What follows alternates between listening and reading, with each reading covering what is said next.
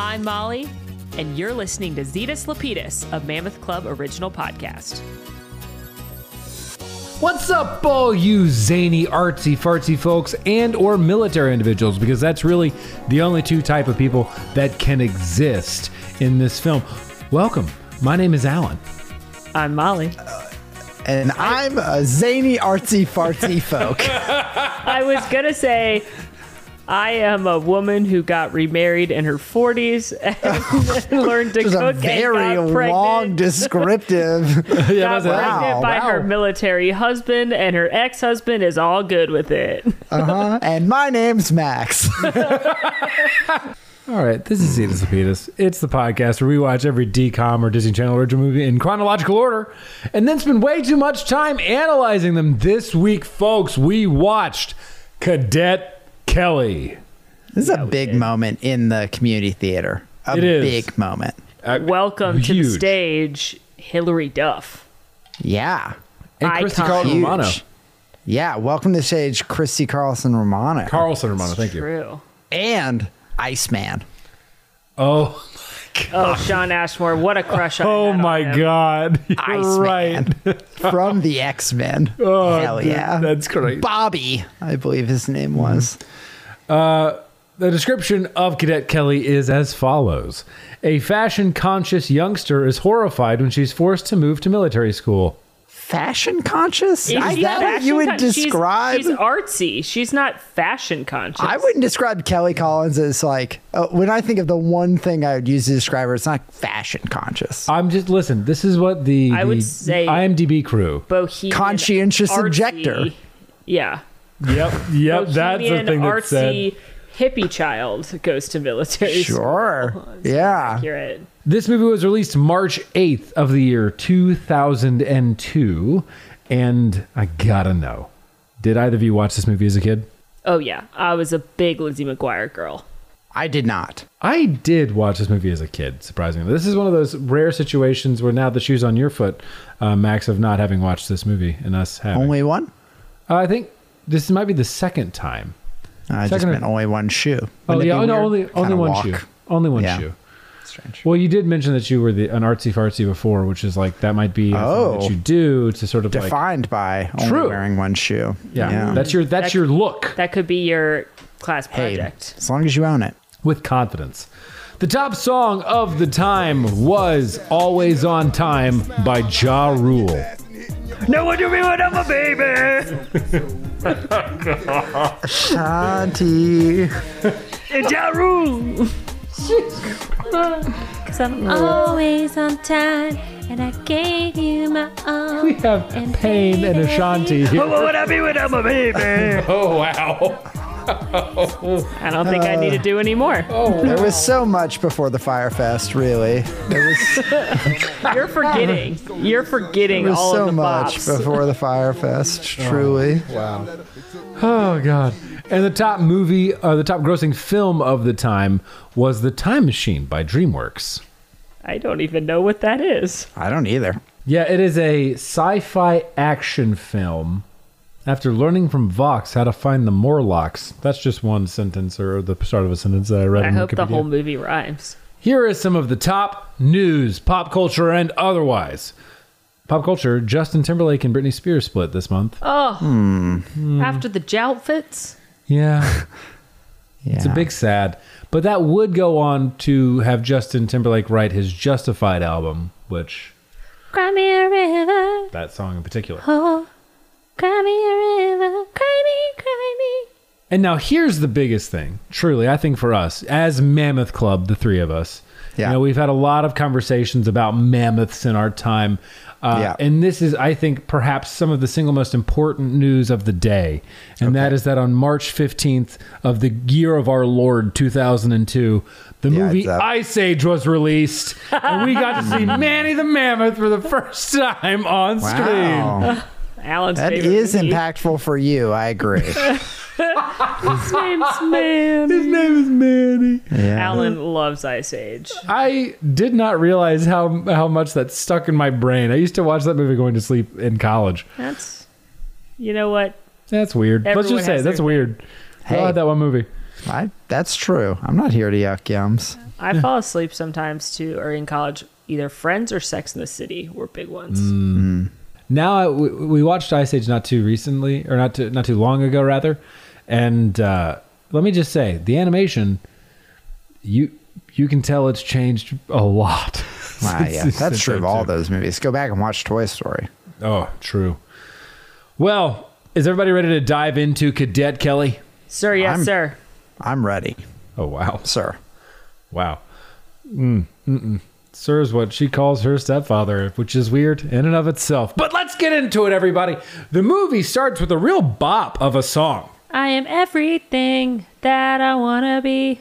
True. It's That song's going to keep coming back. yes it does. There's one song in this movie, I'm pretty sure. It's just that song. Every time they need music. They modulate it a bit, maybe. I'm a one-girl revolution. The intro is like super early aughts, go figure. But then this thing happens. You see Hilary Duff dancing around screen, doing some ribbon twirling. Yeah. And I was like, this is a bop. I'm into it. I'm so excited. And then she hits me with a voiceover.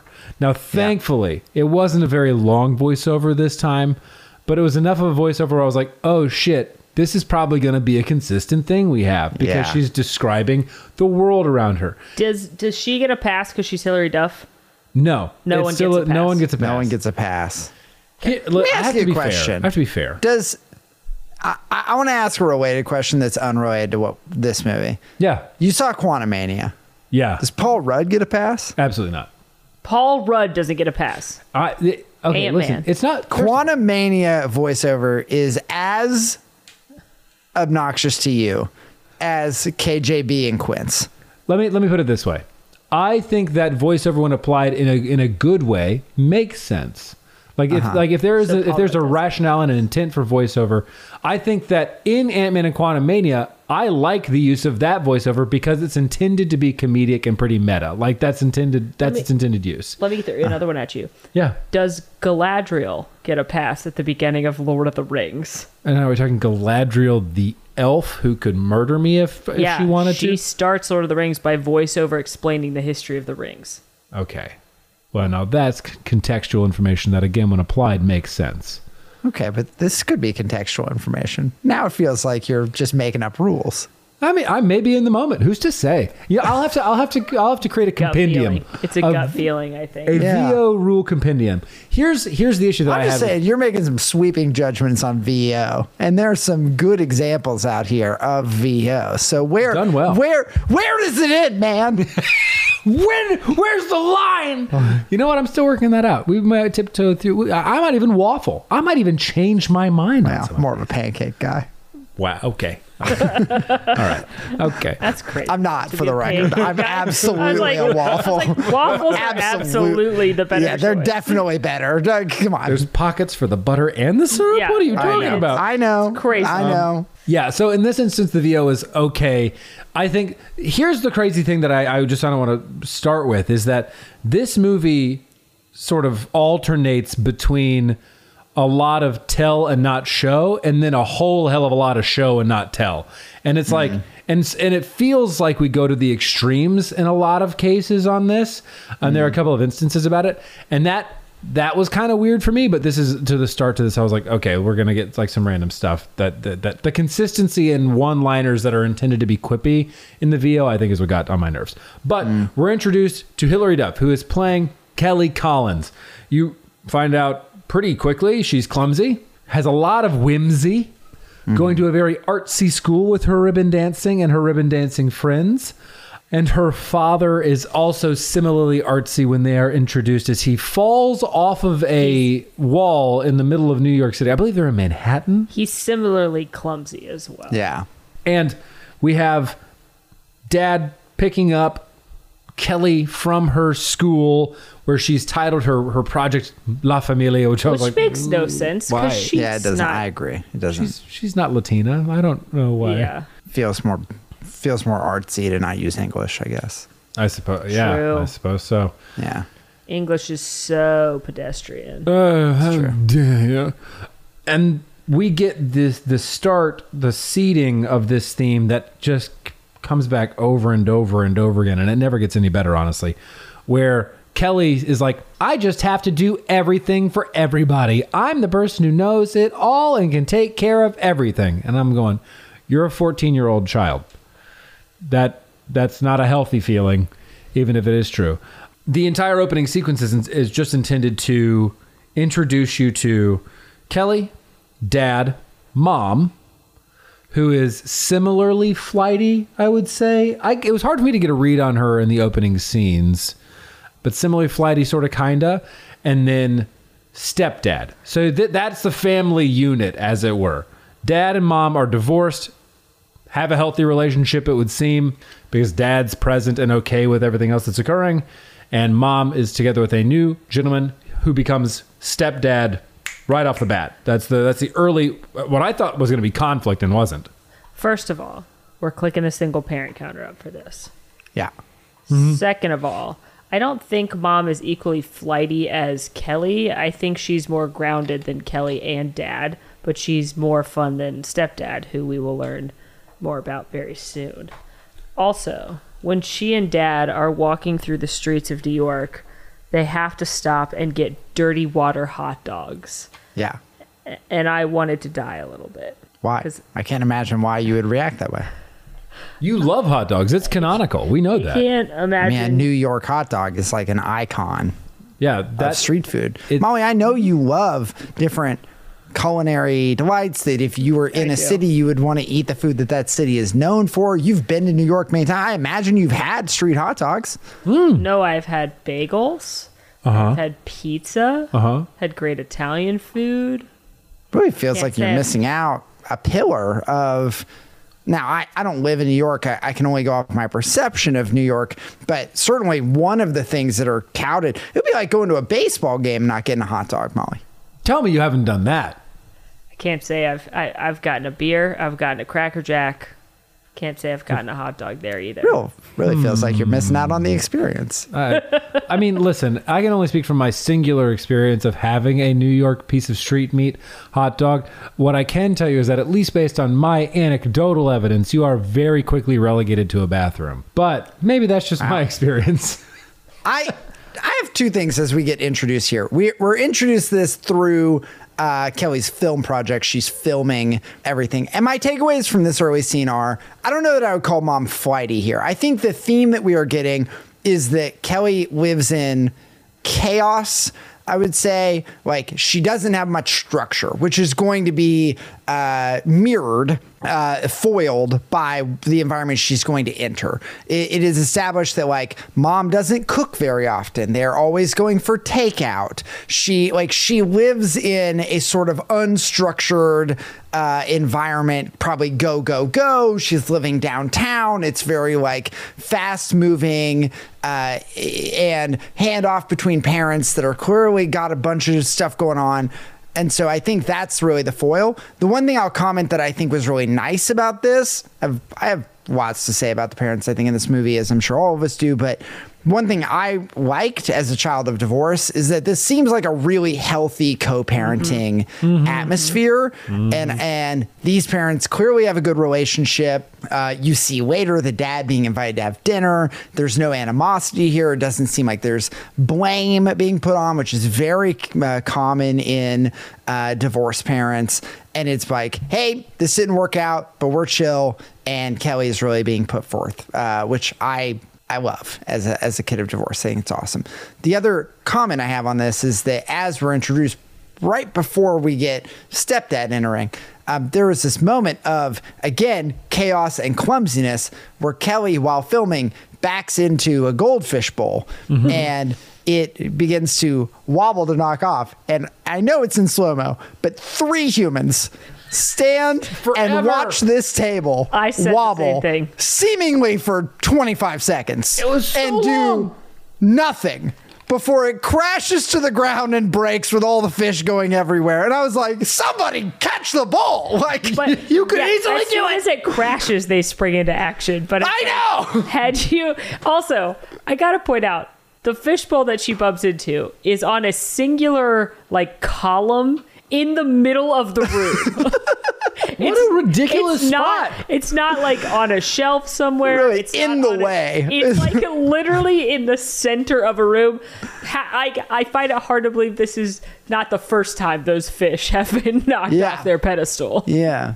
I agree. I just was like, somebody for the love of God, catch this fish. Right? It's like so... Kelly even like backs up to her parents. Like as she bumps it, she's like, "Oh no!" and then steps away from the bowl. She runs away from the problem that she caused. Turn around and grab it. Not a big deal. And my favorite is like, she's like, Mom was like, I think you saved almost every fish. Mom, every fish's life is sacred. And I was like, what the fuck? It wasn't a minute ago when you could have prevented trauma in these fish's lives. And you literally did the opposite. You walked away. Hid from it. Yeah. Yeah. Oh my God. We have Joe, who is going to be called Sir, stepdad, enter the scene. And immediately as he enters the scene, boy, you just know that Joe and Mom, want to shag.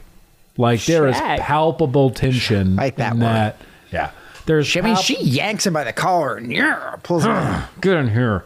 I also want to point out he's played by Gary Cole, who's like a pretty famous actor to be in a DCOM. I think as kind of a not main role. He's got he's got a narrator role on, I would say. Like he's the guide for this military school experience, right? Like I think this is the same as what we've called out prior. This hasn't been a trend through all of our DCOMs. I know we noticed it early, but this is similar to like bringing in your Debbie Reynolds to Halloween Town, I would say. It felt comfortable with him present because I always knew that the scene was going to have somebody to drive it forward. Right, he's an authority figure in general, exactly. Right? Yeah, he was there at all the checkpoints that helped get the movie to its different plot progression sections. So that was nice. This again, opening sequence is here to introduce us to these characters and sort of the initial conflict, which is Joe and Mom are going to be getting married. They're not asking. Here's another thing that they outline pretty overtly. They're not asking Kelly for her thoughts, permission, or otherwise, though Kelly feels obligated to give it. And what they introduce is mom and dad, or stepdad and mom are getting married, and then they are moving. Those are that hits pretty close one by one. Not in the same scene, but pretty close. I got to talk about the scene where Kelly's mom tells her that they're moving because they're in a department store and they're trying on makeup and all these things at the beauty counter. And I think someone gave Hilary Duff the direction that she cannot walk, she can only twirl. Because for that entire scene, anytime she is moving forward or sideways, she is twirling. And she ends up flip-flopping on what side of Mom she's on the entire walk down the street. And I was like, for the love of God, stay. Like she would be driving me insane if we were walking down the street together or at the beauty counter together. It was bonkers. And I was like, do they think twirling exudes like wacky zany art, girl? Let me ask you this. I didn't notice it, and this would be a level of detail that would be, I don't know if impressive or I don't know if impressive, noteworthy, admirable. Is the twirling meant to be antithetical to marching? I think everything that we're getting right now is yes, is my answer. Because she's about to march in formation with every step being exactly the same in straight lines on command. Is twirling, even the very way she moves, meant to foil the way she will move? Wow, is Cadet Kelly this deep? It might be. You know what? Let's give it the benefit. Why not? I guess. Like, yeah. Also, shout out to whoever filmed the street scenes, because again, I don't know if this was coincidence or if this was beautifully planned. But after Mom's mentioned that they're going to be moving and they're going to go move to the country, and Kelly's not having it, and she's like, can I just live here by myself? Can I live at my best friend's house? And she's like, but I love my school. It's going to be a bitch of a commute. And then her mom's like, you're going to military school. And as soon as she says the words military school, somebody hits the brakes hard on the street. So it goes, and I was like, if that was on purpose, that was nice. Man, this movie, meticulously planned. I'm just telling you. Beautiful planning process, production, direction. I think that this movie is very interesting because you've got a teenage girl that largely takes change very well. Mm-hmm. Like most tropes, mom springs a marriage on you, new guy entering breaking up girl time, like not breaking up, but adding in. Most movies would be like, oh, this girl is going to lose her shit. Like she's going to be, I don't know, jealous. She's going to be upset. She doesn't really know this guy. And Kelly just is like, no, I'm glad you're happy, man. Like, I'm happy for you. This is great. Big fan. Like, maybe she's got some shit on the inside, but like, she's not expressing that. Like, largely very supportive of mom, right? And then right after that, I don't understand the timeline of this film at all because spoiler alert, but there's gonna be a baby announcement that's gonna come up, and I'm like, how soon was all of these? Like, is mom already pregnant right now? Yes, like, must be. Yes, she's gotta be, right? Like, this move seems to be happening in 1 month's time. Like, is the baby the reason they're getting married? Which, like, no shade, but it just, the timeline of this is crazy. I think they just didn't find out till later. Then they're like, okay, and you're moving. And not only are you moving, you're going into a military school. And that military school is a boarding school. Like, there is so much happening. And Kelly largely takes that shit in stride. Like, it is actually unbelievable. Like, yes, she says, hey, I don't want to move. I'm not going to move, which is exactly how you'd expect anybody to react in this moment. But then even when she gets there, like, she's pretty positive about the whole thing. Like, I was actually pretty impressed with the response. Her entire like attitude throughout this of the relentless positivity, almost to a point that is saccharine. I was going to like, that to me is unrealistic, but good on her, right? Like, good on her for hand. We do get a break moment that she has later on down the road when shit starts hitting the fan, which I think is appropriate, well-timed, and endears you to that character. If not just okay with it, seemingly fucking thrilled that all of this is happening.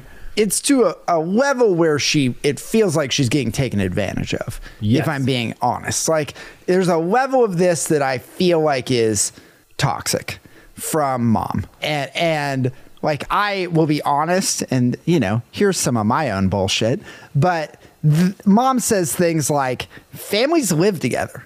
Families never leave each other behind. Like, and while I think the intent of that is good, it feels like sweeping generalizations that can also be used to be like, hey, I know this is incredibly shitty to you that you're a high schooler with a community and deeply engaged in all these things. And so I'm just going to use sweeping generalizations to completely change your life very quickly. Like, I think that there's a level of this that, like, Kelly is so okay with it that it feels like she's being taken advantage of sometimes. And so I don't know how I feel about that, to be honest. But I think in general, it at least doesn't play on what I think are normal tropes for the teenage movie genre. Now, Max, I'm so glad you brought up the families don't leave anyone behind quote, because that tickles my ear as a quote from another Disney film. I'm sure both of you heard that and thought Ohana. I did. Ohana means family, and family means no one gets left behind. Now, I'd done some researching, and Lilo and Stitch came out in June of 2002. So I'm not here to start conspiracy theories, but is it possible that Lilo and Stitch stole that from Cadet Kelly and then made it super famous? That there is no Lilo and Stitch without Cadet Kelly. Is that That's maybe what I'm our... saying. Now, Lilo and Stitch, one of the animated films produced in Orlando, Florida. Correct. Did they have a Cadet Kelly watch party in good old feature animation in MGM Studios? Yep, it was a late night and wrapping up, and hey, somebody I've been there on a late night. Sorry, I didn't mean okay. to cut you off. No. I thought Yes. yeah, Did no, you you're watch good. Cadet Kelly? The way that ended, I was like, Go on. and? No, I'm just saying, it's very possible that some animator went to the Cadet Kelly watch party in the conference room, and they had been tasked with, animating Lilo, and really just trying to nail that character, and heard that and thought, now that's something. It does sound familiar. Very of the early 2000 Disney sentiment. Perhaps there's a company-wide family push, maybe inspired by 9/11. You get a pretty big tone shift that's happening not only in the content that's being pushed in DComs, but also you guys remember the commercials, not commercials, the sort of sit-down fireside chats with these DCOM stars. True. That happened in between where commercials would be normally. It was just more programming. This feels like it has that tone to it. I have lots of questions around the production timeline of this movie and how it relates to September 11th. I have so many questions, actually. Also, I don't want to bum either of you out when I tell you that, unfortunately, this is not the best Disney film that was released in 2002. Neither was Lilo and Stitch, because the live-action Country Bear movie came out that year. Oh my God! Yes! I do remember that movie and watched it at least one time. That movie, the main character Just is once? named Barry Barrington. Yeah, he is. Yeah, he is. God. And the entire thing is about the bear voiced by Christopher Walken, doing armpit fart noises. I remember that movie being insane. I don't totally remember why, but I remember it being something. Yeah, absolutely. It would have been crazy. Okay, so we have Kelly. She is a new step parent. No choice in the matter. She has to move. No choice in the matter. She changes schools. No choice in the matter. Throughout all of this, remaining relentlessly and just unrealistically positive throughout this entire time. And she arrives at military school and is introduced to uniformity. And she has this very visceral response to that of like, there are no pictures on the wall. I can't express my individuality. I have to do, like, I want to just be me and be da-da-da-da-da-da. And she begins to express that in a number of different ways. I think the primary one that we get initially is her pulling out her rainbow blanket that she wants to put on the bed to sleep. And her new bunkmate is like, that's Carla. That's not a good idea. Like, you don't want to do that. The Captain Stone is going to see this and it's going to be a problem. And you kind of have the other cadets gathering together doing this little powwow of like, this is the first expression of become part of the complex and lose individuality that starts out, and it's like, it's because of fear. They're like, Captain Stone's going to ruin it and it ruins it for everybody else and da-da-da-da. She's like, but I can be me, da-da-da. And then Captain Stone enters the room. Christy Carlson Romano. Yeah, she does. We don't actually see her first. It's a lot of her boots. Yeah, we see her boots. A lot of boots. A lot of boot shots. Calls everybody to fall in. This happens frequently, right? This will happen multiple times throughout the movie, so we don't need to go over it again. But there's all those that like fall in situation in the bunk room, and you have Kelly in various stages of like just not being ready or being ready and something being amiss. This is the first time where we get that relationship actually starting, and it's antagonistic off the rip. What's weird to me is that in this instance, Christy Carlson Romano is really bad about the rainbow blanket on the bed, but says nothing about the fact that she's wearing street clothes. Yeah. It feels like she just didn't get introed to this school at all. Like it feels like we skipped the part where they're like, all right, well, here's your uniform. Yeah. I thought the same thing, because again, this timeline is weird because they're clearly moving her into military school, in the middle of the year? Mm-hmm. Because you'd think there would be orientation. Yeah, she like drags her suitcase across the grounds in civilian clothes, then is at the bed. And does she have a uniform? Did they give her a uniform? Does she know to wear the uniform? Like, yeah, exactly. There's been no intro at all. Which is made even weirder because stepdad is the principal. He's the Commandant, yeah. of the military school. So, like, how are you not going to have the stepdaughter of the commandant receive no introduction? You'd think, if for no other reason than his own pride and not wanting her to embarrass him, that he would have taught her this stuff. Mm-hmm. Like, just like, hey, don't embarrass me on my first week. Please wear the uniform. I mean, I guess they got to, because that's the movie, right? Is her not knowing, her not being familiar with anything. But I think it's more interesting if she gets taught the stuff and then knowing the rules starts to bend them, instead of what seems like she just doesn't know. And so it feels like it makes Christy Carlson Romano, Captain Stone, look even more like an ass, because now you're like, well, this girl just doesn't know anything. And so you're just being a jerk to her. And like, I know that there is a stereotype of like a drill sergeant or the authority in military, like being really harsh and like aggressive and like keeping people in line. I get it. But when we have not seen her learn anything, now it just feels like you're holding her to expectations she is not even aware of. Which is, it's just wild. And from that, we get Kelly's new nickname, which is accompanied by sort of like sad horn noises in the background, of Maggot. That is now her nickname and will be her nickname throughout the film with Captain Stone. Not a really great endearing nickname. us to the environment, you know? Yeah, it really makes us feel like this is a welcoming and fun place to be as a part of a team and or unit. Do you think that Taj Mowry's older brother is at this school? He might have graduated now. Oh, interesting. In the DCOMU?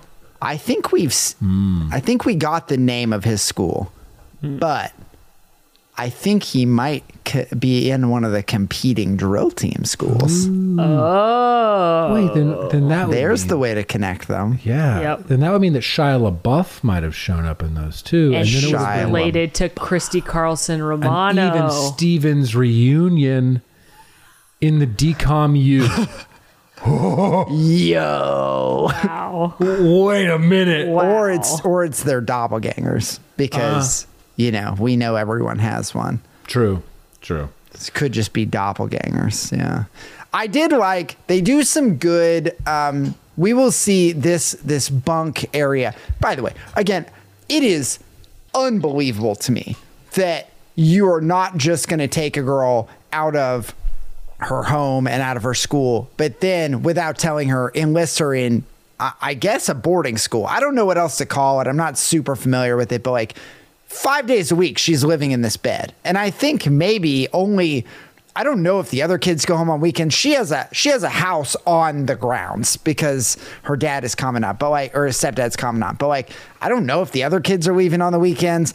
It is unbelievable to me that she seemingly, like, did she even know that this is where she was going to live? Like, I am so confused. They never talk about it. By the level of change that this girl has gone through. Like, oh, now don't live with your family, by the way. Families don't leave each other, but you don't get to live with yours anymore. Like, Kelly is there, and this infuriated me, and I actually don't know why. I've been thinking about it for a while, because the voiceover in her head was like, it's my job to change this place. And I was like, no, it's not. Your job to do, you are a 14-year-old child who has been forced into this situation without any of your consent. You are here because of everybody else's decisions. Why are you having to take on the burden of trying to change a complex that is just bigger than you are? You cannot change the complex. You might be able to create interactions and unique relationships with individuals within it, which we see happen, but that does not therefore then change the entirety of the system that you're in. It just won't happen. yeah, I don't know why that just hit me in a weird way. I think it's just a positive. I mean, it's another positive outlook from Kelly on, like, even in an establishment this large, I can show that, like, creativity matters, which ultimately she does have that impact, right? You can't take her away from that. Like, by the end of the film, she has brought creativity and her point of view to the institution, and ultimately it has benefited positively because of that. Now, maybe not in the way she thought, but it's undeniable that she had that impact. We have this sort of bunk situation. It plays out in a very similar way the following day, where she wears a bunch of accessories out to the initial call for the day, where everybody is sort of bugled out of bed and then brought together in the lawn. I have no idea what that'd be called. The lawn is how I'll refer to it. And then we get a very wild thing happen. And I just wanted to call this out, and then we can move on. But it was just crazy. Kelly takes off all of her bangles, her scarf that she's worn on top of her uniform, tucks it in her hat, and sets it on her head. Later, she will then throw a salute to Captain Stone. And she throws the salute in a normal way anybody would throw a salute. She's been learning how to do this. Like, this is something that nobody taught her about. But when her fingers touch her forehead, her hat flips off from behind and launches at Captain Stone. And I was like, wait, how hats work. I like a spring-loaded hat, personally. How did this happen? That's how hats work. I just don't get it. But I think the crux of the scene is we're introduced to Brad. Oh, he's such a hell dreamboat. Such a dreamboat. And we learn that Captain Stone is interested in Brad. How could you not be? Molly, I need to know more. Yeah. You said you had a huge crush on Shawn Ashmore. Yeah. He is described as the cutest boy in the world. I think that's a bit much. Oh God. Help me. Is this your introduction to Shawn Ashmore, this film? You said you clearly had an asphyxiation on him. I want to know, where did this start? Was it X-Men? Was it Bobby, Iceman? I've never seen the X-Men movies. So not okay. Well, if you watch them, you'll see him. I didn't, we can talk about this more in a little bit, but the first time I saw him was in a Disney Channel show called In a Heartbeat. Did y'all watch that show? I did not. It's crazy. Okay. Tell me more. Because it is about 4 high school students that are part-time EMTs. What? Oh. What? Actually What? administering medical attention to people in emergencies. Sort of Doogie Howser-esque, huh? Because they are all God. they want to be like doctors when they grow up, I think is the plot, or in the medical field, and they know this because they're like 15 and 16. Yeah. So they all have volunteer EMTs, and they literally would go help on calls, and he was one of them. What? And I mean, a normal high school job. right. Yeah. Yeah, you get it. I'm also a part-time surgeon when I'm a senior in high school. And I'll never forget there was one episode about huffing. A common serious. topic. That was a big topic in the early 2000s. I remember it coming up. Yeah. I don't know anyone that did it, but I remember it being an episode topic on that show, on Seventh Heaven. There was like an episode on like all the shows. A lot of aerosol cans becoming popular in the early 2000s. Full House too. Like it was a big problem. And I remember getting talked about huffing. But yeah, People that's are like, the first damn, time these I saw cans are a lot cheaper than drugs. drugs. So put a plastic bag over a can and huff that. I'm sorry. I can buy this can for way less than I can buy drugs. We can get off this in a second, but now we're on the topics I had to say. Oh God. There's this guy on TikTok that is so funny, and he's like rewatching old shows from this time period, and he does recaps, and he's been doing a lot of Seventh Heaven, and he's like, y'all, this show is fucking wild. And he did the huffing episode, and he showed the kids that were huffing, and Simon, which was like one of the kids in the family, was like, I'm going to turn you guys in. And the TikTok guy's like, bro, look at their faces. They don't need you to turn them in, because all of them had like paint all over their face. Dude, I remember that being the thing as well. And I was like, I don't know I didn't any huff, but I don't know that you end up with like blue streaks down your face. That was absolutely the look. I don't know anyone that has huffed personally either, but I remember that being the way they were portrayed on TV. So maybe there is an ounce of truth to it. It was at least consistent. Yeah. Anyway, that's where I bet him, and I thought he was super cute on that show. For legal reasons, Mammoth Club nor Zetus Lapidus condones the use of drugs, whether it is puffing paint cans or otherwise. Thank you for our disclaimer. I appreciate that. Unless it's weed, because, like, come on. Legalize it. Yeah, legalize it.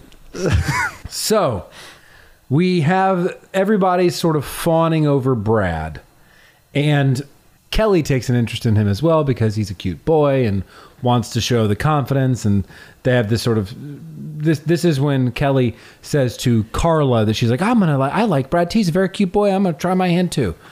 And then we have Kelly in her classes, and this sort of establishes her as a disruptive force. I just want to point out that Kelly says to Carla something along the lines of, why am I so nervous around him? I've been in the room with actual rock stars like NSYNC.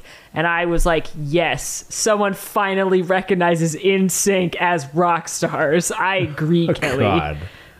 Because if I would call NSYNC anything, it would be rock stars. Why has she been in rooms with actual rock stars like NSYNC, though? Inexplicable. I have two. It's called the Georgia Dome. I've been to a concert before. That's the same, right? Yeah. You technically are in the same room, Technically. but also with 10,000 other bodies. I know I mentioned this earlier, but Alan, I know you said we get her going to class, and yeah, she's like a chaotic force because she doesn't know. Apparently, she says that she never studied math. Yes, because they only made you do math when you felt like it. What That's the fuck canonical is that? about her school. What? She never studied math? Like, what? Listen, if I only had to study math when I felt like it, I'd study math never. Like, what? I mean, listen, That's I not don't. true, Alan. You love math. Math is I'm magic. not totally against this school system, is what I'm gonna say, because I don't use a ton of math in my day-to-day life, but it is a wild thing for her to say, is that she was never forced to study math. It's just making her out to be again, it's a square peg in a round hole, right? Like, It's giving she stands Elle out. Woods at the beginning of Legally Blonde when she first goes to Harvard and has her like fluffy notebook and everyone else has a laptop. Yeah. And this is an important moment, I think, because she's in seemingly like a military history class, and the teacher says something and she's like, I'm a conscientious objector. And I'm like, how the fuck are you here? And also, how do you know that? You're 14. Now, I'm going to tell you something. And this is rather timely for this film. And I wonder, again, I wonder if this is made out to be a joke because of the timeline of this movie. But man, this film, there was talk about the draft coming back because post 9/11, I remember it all over the news about like the draft's going to come, and you know, like that's not unique to this. It's that kind of talk has come around again. But I remember post 9/11 and that was part of the conversation on the media, and that one of the ways that people were like, oh, well, if you don't want to get drafted, you got to go in and like claim this thing. And so I don't know if this was like a conscious thing or if it was said to like make it bad because she's going to get, she's going to find the positives of military school. I don't know. It's just weird to know that this movie came out after 9/11. And I am so curious the effect that event had on this movie. Like, maybe you tell me it was done and it had no effect, but maybe it had a drastic effect. And I wish I knew. I'm more curious than anything. I almost want to say there's no way it didn't have some. Maybe the script was done and they had to go in there and add some additional color to it based on the events of 9/11. But like, just in how the tone of, and I'll just say it, just in how they approached the tone towards the military-industrial complex in this, I'm just like, oh, yeah, this feels like there is some sort of additional color given here. And we don't have to dive into that at depth, but like it is colored with positivity. But we have, and the reason I say it's colored with positivity is because all of the outside forces acting on Kelly in this initial scene, which is again, the first third of this movie, probably a little bit more, the first third of this movie is designed to show you, the audience, just how much Kelly stands out. And it happens in things like the classroom. It happens in things like her learning how to salute, and like Carla being her liaison, and that person who sort of integrates her into what are considered the cultural norms of the space. And then you have her seeing, not only in the military history class, but also in classes like the mathematics class, where she doesn't even understand protocol of like when to stand and sit, right? The military protocols are odd. And, goodness gracious. What I think got me is that nowhere, anywhere do they say that Kelly's dumb. In fact, Kelly is shown to be, when she applies herself, pretty intelligent. And I think what also got me here is I'm like, it feels almost as if they're like, gosh, it's so obvious. Why doesn't this person just understand this is how it is here? And I was like, because it's not. Because we don't see anybody ever other than Carla trying to educate her on what's going on.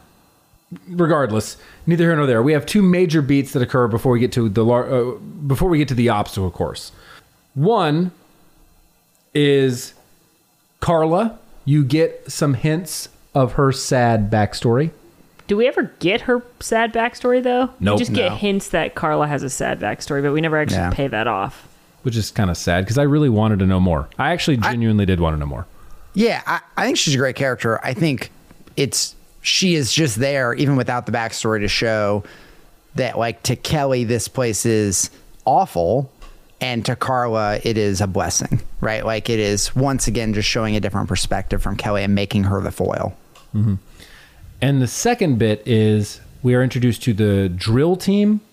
Is that what is that what they're referred to as? It's just sort of fallen out of my mind. Mm-hmm. And again, very early on in this film, you have Kelly slip in, I'm about gun control, as they are flipping these rifles. A wild thing to hear in our current day. And I said, what? Did I just hear an O2 film? Hello? Well, okay. and I mean, the implied view on her saying that, right? Like, Kelly is wrong, right? Like, Kelly, like, we are seeing Kelly, not necessarily wrong, I guess, but like, she's the outlier, right, in everything, and her opinions are going to be changed. It's interesting when you think about it. She learned that from somewhere, because kids don't just know what gun control is and if they are pro or against gun control. She learned it from one of her parents.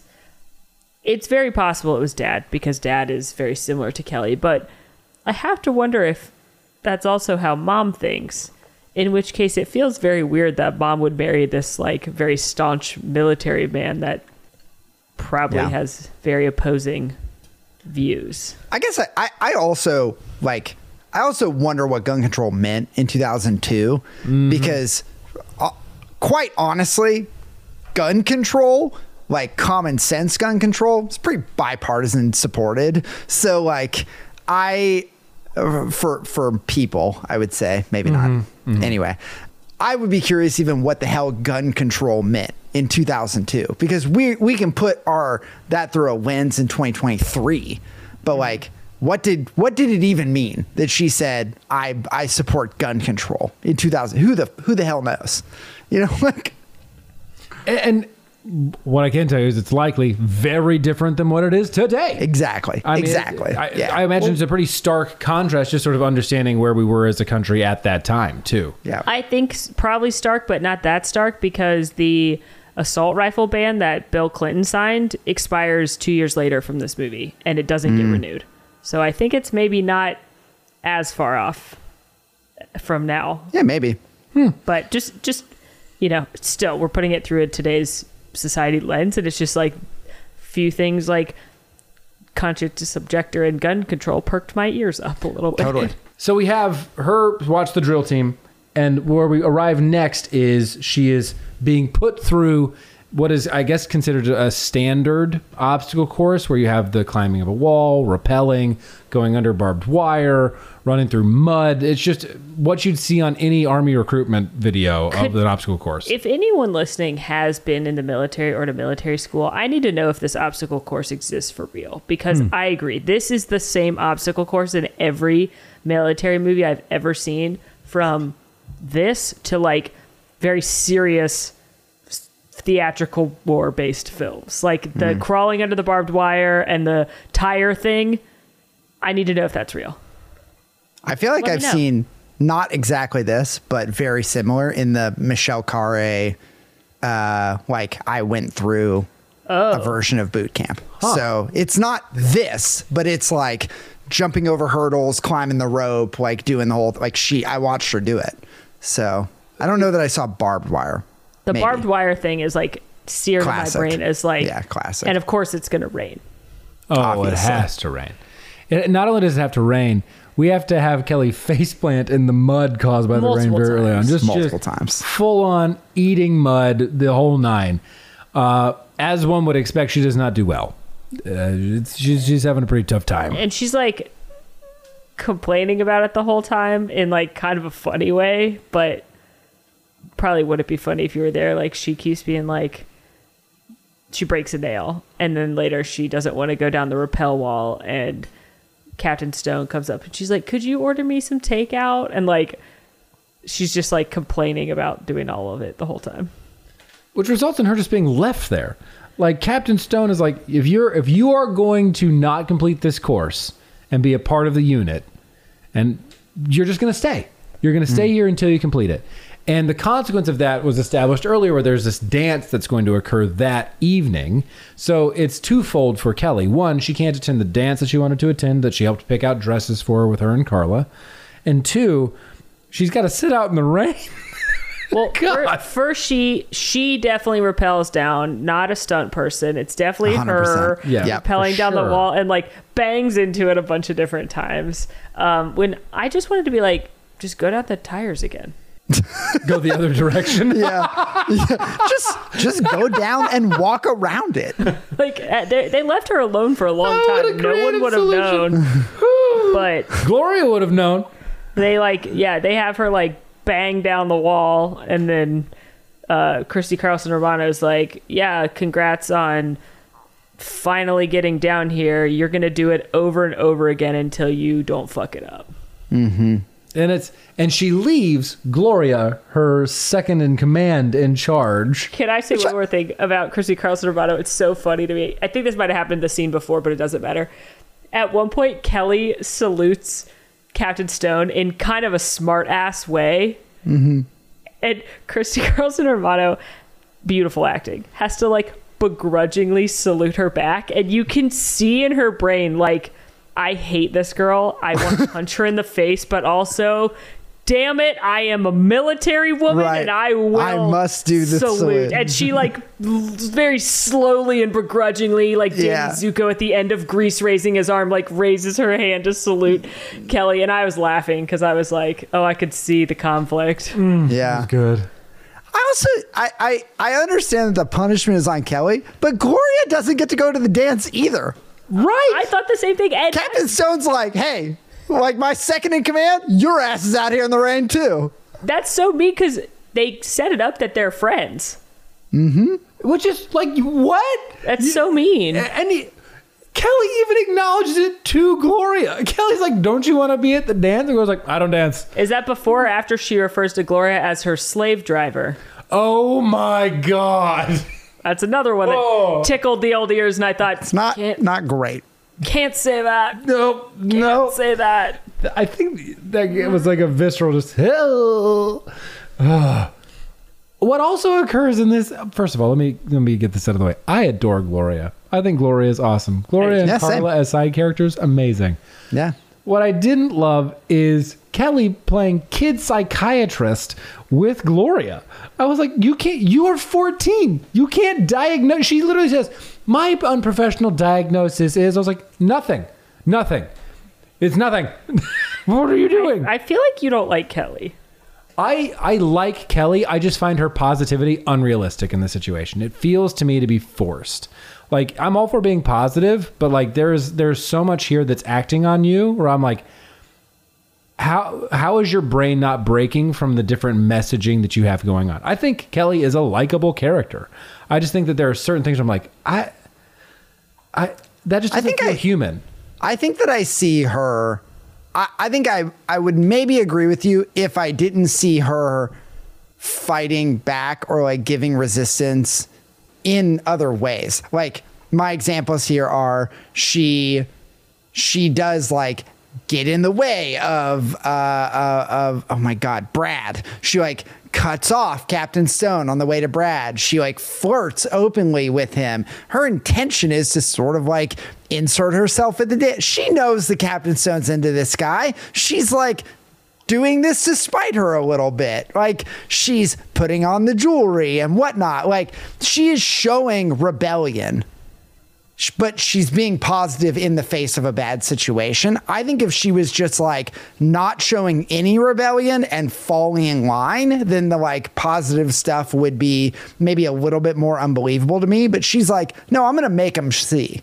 Like, I'm going to force my will upon this place. I am an agent of change, but I'm going to be positive while doing it. And so it doesn't feel unrealistic to me because you're seeing where that like energy is coming out. And in this instance, it's coming out in a way of like, I'm going to convince Gloria that she has these traits and qualities that is not just a drill sergeant. Which I think her end motivation is to get out of finishing the obstacle course and going to the dance. Right. And ultimately that's unsuccessful. But what she does do is she gets Gloria's help. Gloria is doing more than just standing and shouting. Gloria is now going, instead of shouting at her, says, here's how you do this thing. And she crushes it. Kelly is changed by Gloria, right? Correct. Like Kelly comes in with the intent to like get out of it. Her rebellious nature is showing, and Gloria is being a leader and is motivating Kelly. And this is where you start to see the shift in Kelly can be changed to fit into this, but she needs the right type of motivation. She needs the right type of like encouragement, and Gloria is that right type of encouragement that will get down and do it with her. That's what Kelly responds to, not yelling, but like, do it with me, show me. And so she responds to Gloria positively and is willing to go toe to toe with her. I also think Kelly, some of the like, here's my unprofessional diagnosis, and her kind of like, here's my to-do list, like, and it's like these crazy gigantic things as adults we're like, oh my God. I think that's like her 14-year-old like naivete and like optimism. The real world hasn't like beaten her down yet. So and for up until this point in her life, she's lived in this very like la bohemian like school that she doesn't even have to take math at. If I were to guess, that school didn't even have grades. Like I'm sure it was just like very willy-nilly. So I don't find her like to be like toxic positivity or anything. I just see her as just like having lived the exact opposite life of the military school so far. Ultimately, though, she does complete the course, which results in her careening down a hill I love into the dance. And you know what? Gosh darn it. Wouldn't you guess? She plows headlong into Captain Stone, covered in mud. Sure does. And of Ruining course, that Captain dress. Stone's wearing a white dress. Of course she is. Yeah. Well, it's her She's wearing- wedding. She's wearing her first communion dress. It's her first communion dress. Why other than to be covered in mud would you wear a white dress to this event? Like Debutante ball. First communion. Bridesmaid. Oh. She This dance? She doesn't look good in red or blue, but she wants to be patriotic. Oh, God. I like that's my favorite I think version. that's the winner right there. All right, there you go. Yeah. Oh, and she is decidedly pissed at the situation. She should be pissed that her dress got messy, but she should also be pissed that everyone at the dance laughs and points at her because Kelly got her dress dirty. Everyone. Crazy. Even Including Brad. the guy she's there with. Brad is the worst. Like, why does she like this guy? He's an asshole right here. I gotta say, it's been a minute since we've had a classic point and laugh, and I missed it. I missed it. It was like, man, he over and over, like, shit happens to her, and he just keeps being like, damn, that was hilarious. And I'm like, man, he's horrible to you. I feel like he never really liked her back. I think that's got to be right. I think she like had a big crush on him, but he was always just like, okay. And this is when the escalation starts, because with her bruised ego, now Captain Stone is out to find something on Kelly. And on the next inspection, she finds that Kelly has her blanket sort of stuffed haphazardly under the bed. That can't fly. Pulls out the blanket, tears it to pieces. Too far, man. Kelly. Too far. She is not an ally. No. God. I responded to that and then processed it. That's all I could think.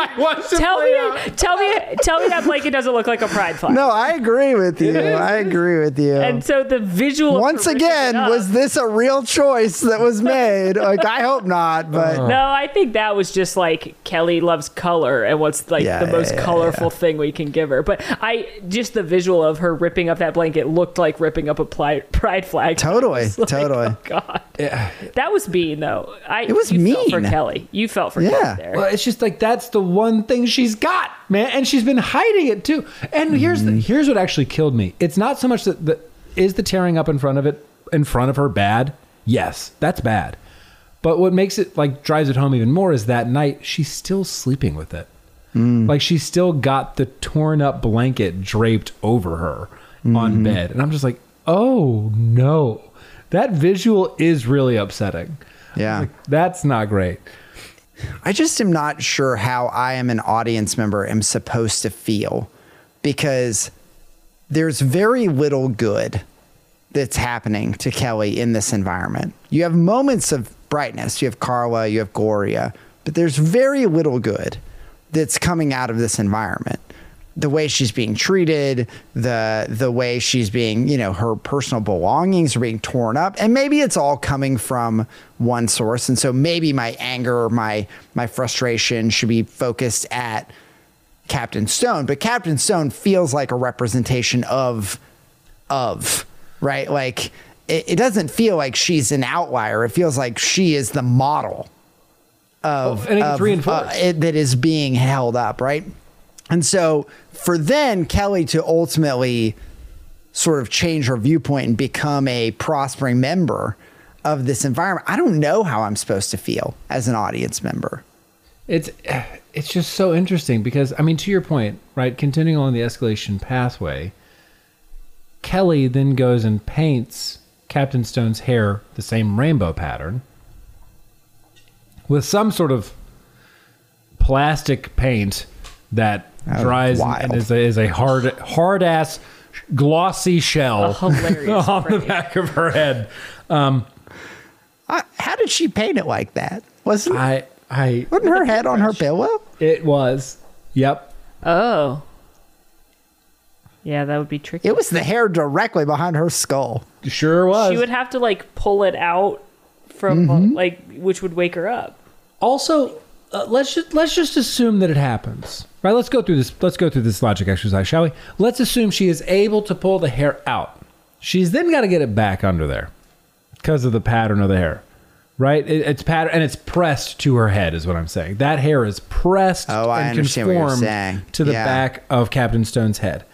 It's not like even if she had her hair like out over the bed frame, which would be very convenient, it then would get shelled sticking out from her head. Correct. Yeah, any girl that has put wet hair into a ponytail holder knows the situation because your hair crinks into the ponytail shape.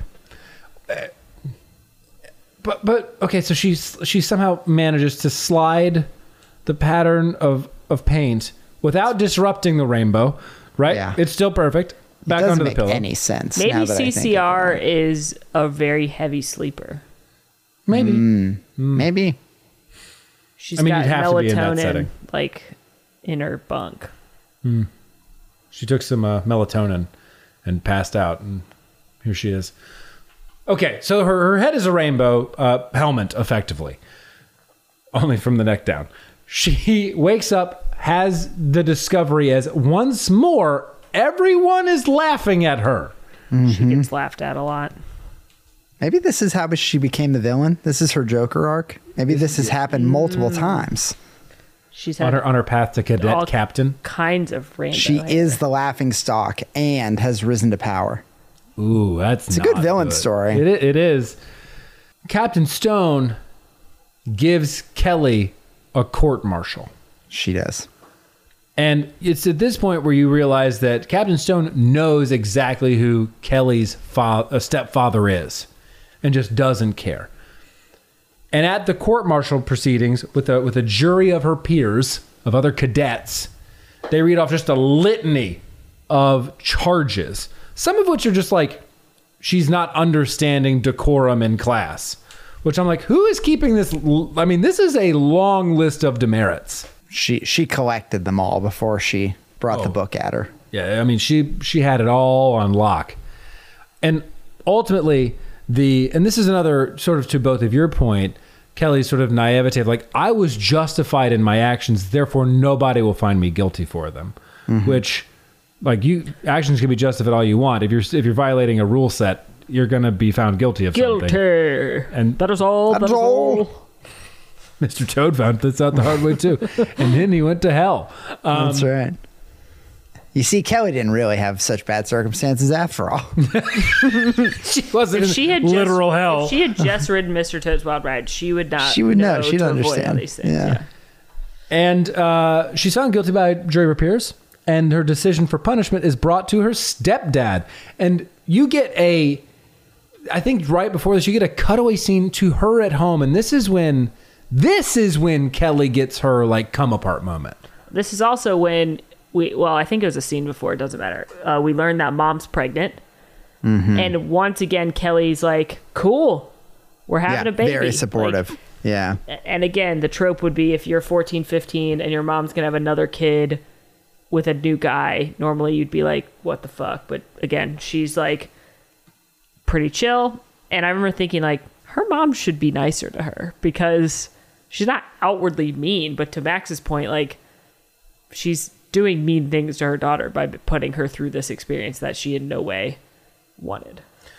Kelly, and I feel like you said it well, Kelly not only supports her mom, but the voiceover there goes above and beyond and takes it a step further and is like, it's now my responsibility to make sure that my stepdad can do fatherly actions because I haven't seen it right now. And I'm going, ooh, holy cow, like what is this familial relationship situation we have going on?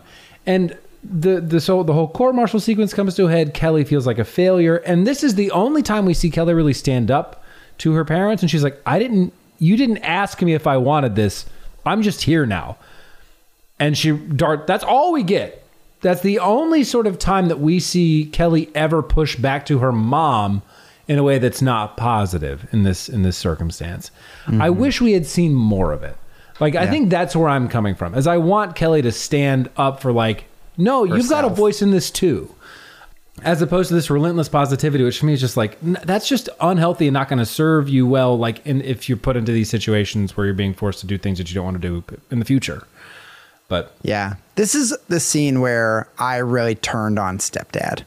And I need to talk about him for just a second because it's in the court-martial moment. We are at home. We see stepdad talking to mom, and he's like, I have to enact punishment. Kelly's in trouble, and he's like, I have been waiting all of these years to get this position. My dad had this position. My pride is on the line. And mom's like, well, be hard on her, but not that hard on her. And he's like, I have to look out for me and my career, and I have to do what is important for me and this position. And I was like, oh, got it. He doesn't give a fuck about her. Like, everything that has happened is about him and his career. And mom has made decisions that have affected Kelly just to support this dude. And then when you get the punishment that he enacts, he assigns her to be on the drill team. Why does he do that? Because Kelly talked shit about the drill team earlier to him, and he was on the drill team. And his ego was bruised that maybe any human would not find the drill team to be an impressive thing when it's like one of the things he's most proud of. How dare you, Kelly, not find my team impressive, and therefore your ass is going to be on the drill team because you have to take it seriously, and I will enact my will upon you and make you appreciate it. And I was like, dude, I hate this guy. It's so fun. And let's take it a step further. She's not even really on the team. She's the equipment manager. That's what he tells her. He's like, you get a scut job. Exactly. He actually says, what I think is the meanest thing he says, though, is he's talking to the mom and he's like complaining about Kelly, and she says something like, one teenage girl isn't going to bring down the like hundreds of years of the military. And Right. he goes, I used to think that until I met the one teenage girl who could. And I was like, bro, like, Right. that's rude, but also you're talking to her mom. And what made me mad is that her mom didn't defend Kelly in that stance. How many of these DComs ago was it when we were talking about how we were tired of shitty dads and passive moms that don't do anything? Because here we are again. And not only do we have one shitty dad, we have two shitty dads. Like, Double the trope. it's like, and the second dad loves his daughter, is very supportive of her, but damn if he isn't absent as hell. Like, God, then here's, and I'm going to jump ahead and we can come back to it. But Kelly down the line has the fucking audacity to be like, I've got two great dads. I'm like, where? Off screen? Because these ain't it. Yeah, I just couldn't. I can't imagine. I cannot imagine. I am also a single child of divorce. And if someone said something half as mean about me as that man said about Kelly to my mom, there would be blood. Like, there would be no shot. My mom would just be like, oh, okay. Like, that is so mean. And the fact that she doesn't even say, like, hey, that's my daughter and your stepdaughter you're talking about, like, that's too far. Like, quit being a dick. especially consider they just got married. Literally, like, are they married? Is this after the wedding? I don't know, actually. Like, it's like it is, this 'cause has I don't all think- happened in the last month, seemingly. I think we can rely on the fact that Disney wouldn't have her get pregnant if they weren't married. Oh, probably so. Yeah, that's probably That's probably true. I'm also, I think I finally figured out, you asked me earlier if I don't like Kelly. I don't dislike Kelly. I think I finally figured it out. I'm not going to get into my own shit too much, but boy, am I figuring out that the reason why this makes me super uncomfortable is because of my own shit. Like, Kelly is doing stuff that's not her job. It's not her responsibility as a 14-year-old child to teach her stepdad how to be a dad. It's not her responsibility as a child to change the military-industrial complex. That's not her gig. She cannot be the only beacon in a dark system to go in and change it. And the fact that she takes on ownership and onus in a way that is like consistent and constant, and she says it all the time, I have to do everything. I have to do is like, that resonates with me in a very unhealthy way. And I'm like, I'm watching it play out on screen. I'm like, you're set up for failure. Like, what's going to happen is like, you're set up to fail. And I don't like that the premise of this film is you're forcing that job or jobs or responsibility or obligation on a 14-year-old. Like, that's just not something that you should be doing to a kid. Well, I don't know that the premise of the film is that. I actually think the film wants the takeaway to be, I don't have to do everything.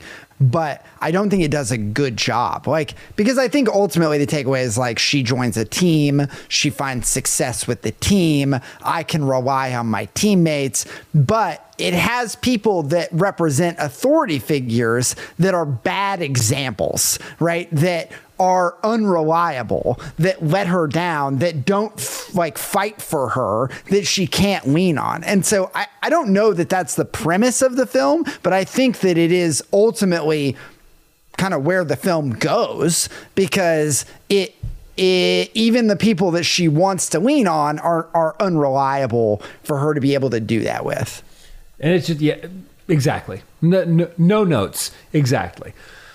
I mean, even this is a huge spoiler, but even when she finally builds a relationship with the antagonist of this movie and finds a teammate that she can rely on, that person leaving, like, Yes. there's like, It's not only here's the they're leaving. not only are they leaving, but like minutes before, literal minutes before, Kelly showed one singular action of like dissent, of going against the flow, and it was right back to square one. Yeah, like that's true. It's just this very strange thing where I'm like, this poor girl is being set up for so much failure and maintaining this like, it feels like an unhealthy weight for a child to bear. Anyway, I know those things aren't her responsibility, but what should be Hilary Duff's responsibility is reaching out to fellow DCOM actress and colleague, Kimberly J. Brown, and teaching her how to cry. Ooh, facts. Because Hilary Duff nailed it. She nailed the crying. She crushed. That was a great scene. Believable crying. Believable anger. And all I could think about is Marnie's horrible fake scrunchy face, but not actually crying. And I thought, Hilary Duff should give lessons at Disney Channel Studio. Yeah. Hillary, just call up Hillary. She'll teach you how to do it. We were at the She's drill joining team. the drill team. Joining the drill team. She's doing scut. She's work. She's cleaning the belts and the boots and the... Doing the Wearing spit polish. Spit on it. Hawk a loogie on And that boot. Spit like a man. Right on that there boot. Little Titanic reference for those of you who picked up on that. I did not, but nice. Wow. Suddenly, almost as if by cinematic magic, Kelly is now interested in the art of drill team because she sees it differently now. Okay, I'd like to bring up a point first, though. Sure. Before you get into that. First, she's cleaning and she's singing. And she's like singing to, I don't know what I've been told, but she's like making up her own words and they're like talking shit about Captain Stone's heart is cold. And Brad loves it. He's like, funniest thing he's ever heard. Dude, he's such a... He's Dude's so bar mean. is low, by the way. Because it's not particularly inspired lyrics, let me tell you. I don't even know that they really rhyme. Like, a couple words rhyme, but like, it's not great. And I thought to myself, Hilary Duff can and has done better with singing. So I had to look it up because one of the albums that I wore out in my boombox was Metamorphosis, Hilary Duff's debut album. Now that came out the next year in 2003. And on that album was a song called Come Clean. You may know it. I don't. I don't know it. Let the rain fall down. Oh, I don't know this song. I do know that. Yeah, I do know this song, yeah. Wash Retracted. away Yeah. sanity, cause I wanna feel that I want. It was the song they used on Laguna Beach. They sure did. And because this was in the early 2000s, when you release a sweet hit single, you also make a music video. And Hilary Duff was, of course, in the Come Clean music video as herself. I understand where we're going now. Yep. Yes. And that music video is directed by Dave Meyers, who is a legendary music video director. I'm talking, he has worked with Britney, Ariana Grande, Harry Styles, Taylor Swift, Kendrick Lamar, Ed Sheeran, Aerosmith. Oh, wow. We're going through the music. This is so meta. I love it. I'm impressed. I love it. He directed the Girls of Summer music video, which, of course, is an Aerosmith song. Yeah. Now, if I said Aerosmith song to you, what song would you think of? Jaded. I know you have a thing about Jaded. Alan? You have a favorite Aerosmith song you'd like to share with the class? My baby blue. Ragdoll. Ragdoll, a good one. Let's go again. Yeah, you're so jaded. Oh, we're just stuck on Jaded? Another one that jaded you. We could do something like Love in an Elevator. Love in an Elevator. Dude Look Like a Lady. We could do... One of my faves. Don't want to miss a thing. Don't want to miss a thing. Wow. That's such a deep cut. The number one song, the soundtrack to the smash hit Armageddon. Wow, we went through the song that's playing in your ears right now, listeners. Yeah. Don't want to close my eyes. Sound just like Steven Tyler, honestly. Yeah, you thought he was here. Now, Armageddon stars Bruce Willis as Harry Stamper. We haven't talked about Bruce Willis in a while, so I wanted to talk about him. And I wanted to bring up that he plays the titular role in a film called The Jackal. Also in The Jackal, playing Lamont, Jack Black, who has quite recently tickled our hearts and our ears with his Peaches song. Peaches. That song, the song's good. The movie bangs. I just need you to know. Can't wait to We're going to talk about it because he plays Bowser in the new Super Mario Brothers movie, where non-Italian, non-plumber Chris Pratt voiced Mario. He did. Mm-hmm. Now, Chris Pratt's been in a lot of things, but he will forever in my heart be Andy Dwyer from Parks and Recreation.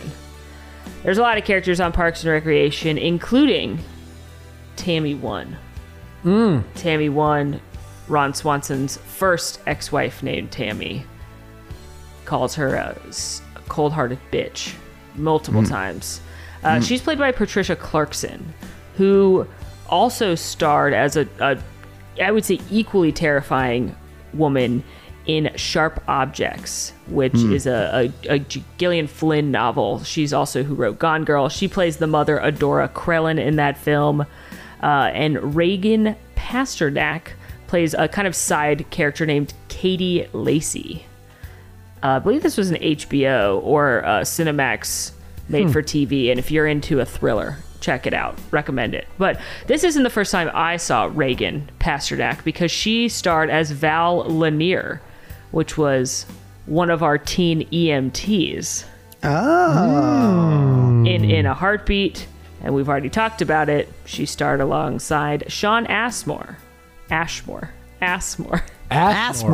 Sean Ashmore, who played Tyler Connell in that show, and of course is Brad in Cadet Kelly. Nice. Well Spit done. on it. You've been Armageddoned, the part of the show where Molly, by no one's urging, has found yet another way this decom can be tied to the smash hit Armageddon. Don't tell her to stop, because she won't. Here's a random fun fact, and then we'll get back to the movie. Max, Yeah. I was watching TikTok. This is about peaches. Okay. Right? And they did a breakdown of the chord progression of that song to Rick Astley's Never Gonna Give You Up. It's I saw it too. beautiful. I was like, I love that Jack Black rickrolled us. Yeah. It makes me happy. Pretty clever. Yeah, very clever. All right, sorry, neither here nor there. Once Sorry, again, Randy. I wonder if he did it on purpose. I hope so. You gotta know he probably did. Anyway, Kelly sees the drill team as art now. Yeah, that's where we were. Kelly sees the drill team as art. And specifically how, like, she begins thinking about how she can offer improvements to it, things that she might be able to do. They go to a showcase of the drill team where they do both armed and unarmed movements throughout. Mm-hmm. You can see her as the camera pans to her face, actively learning all the different situations. And then after those scenes, there is an interaction between Captain Stone and Brad, where Captain Stone's like, we got to tighten it up and execute better. And Brad is like, no, fuck that, you idiot. We have to be creative and individual. And I was like, Brad hates Captain Stone. Like, if it's over and over again. Don't you wish that there was a plot twist? Disney Channel would never. But this reminds me of a similar plot point in Friends, where Joey and Ross are fighting over a woman only to find out she's a lesbian. I would love if this ended with Kelly and Christy Carlson Romano fighting over Brad to only end with him being gay. I am happy that seemingly it ends with neither one of them ending up with him, because even whether it's CCR, like, we don't know what's going to happen with Kelly, but like, she didn't end up with him, and CCR is leaving, so she's not going to end up with him. I think I'm happy that, like, seemingly there's not a romantic end to this movie. It's thank God. I actually thought they were kicking out CCR to set up Kelly being able to be with Brad, so that it wouldn't be like treading on the newfound friendship, because it wouldn't make sense for whatever. But I agree. I'm glad there's no romantic ending. I just think it'd be really funny if the two of them were fighting over him the whole time, and in the end he's like, have you guys met my boyfriend Tyler? Totally. Would be very good. I do just want to quickly, I'm good with speeding by it, but I do just want to quickly say the Rahway High School drill sergeant is the Michael Jordan of drill team. Like, I don't know anything about it, but that dude is just like popping off. Like, I loved him. Unbelievable. Comparing him to literally everyone else, what he was doing. Like, they're like throwing rifles at him and he's like blind catching them. I was like, damn, okay, pop off, King. Like, you're crushing. It's great to watch the people who had like actively done these types of drills before and were good at it versus those who are extras. I know. There's like actors on one team and then actual drill people that are on the other team. You're like, oh, I do see a difference. I think it's because they shot this at a military school. I think it was in Canada. So they were like, hey, students, get in here and do the thing. Oh, I'm sure they got real drill teams to come in and do it. But yeah. I wanted Brad when he was yelling that when Captain Snow was like, we need to be better. And then Brad's like, no, we just need to be, we need swag. That's what they need. It's like they need some fucking drip and they need some swag because they're lame. And you know who's got drip and swag and spades? Kelly Collins. That's right. Well, because she does that amazing impromptu dance number in the locker room that he is so enamored by that he says, please do that again. He actually says, that's an order. And I was like, oh. Oh, is it? I just have to know. Maybe that one's not the example, but in just a moment, we're going to see Kelly Collins and Captain Stone do an impromptu disarm off in the quad. Oh, and my God. It is, they go at each other with growling and dance moves. And Brad stops and is like, that is what we need. And I just wondered, when the two of you watched this, is the response that you had watching that to think that is what they were missing? Is that routine? You know because what? The idea that Brad would stop what he's doing and turn and say, that's it, watching this routine is truly baffling to me. It's baffling. I think. I don't know what you weren't seeing, Max. I think it had it all. I think it had intensity. I think it had grit. I think it had some, as Molly has so eloquently put it, drip. As we have. Swag. If anything has had swag. It's just so confusing. Also, can we just talk about how that step off in the middle of the quad escalates from like actual step to interpretive dance? Like it just wild. There's a point where it just takes a suspect left and we are into a different sort of genre. Captain Stone quite literally goes "Rawr" at one point. It is the whitest thing I've ever seen. That's right. Correct. That's correct. It was painfully Caucasian, and you're just like, I was wow. like, oh my God, neither of you have rhythm. Spoken as a man that's been white his entire life, it was too much for me. Even I was like, ooh. Wow. Ooh, boy. I don't know that I've been that far before. That's... God, it was just bad. But you know what? Brad loved it.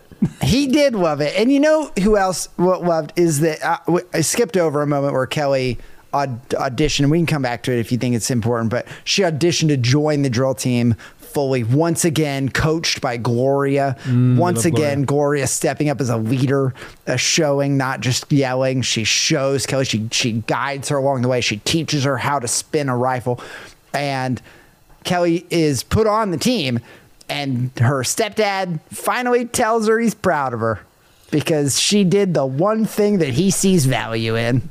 Also, the timeline of this movie makes no sense.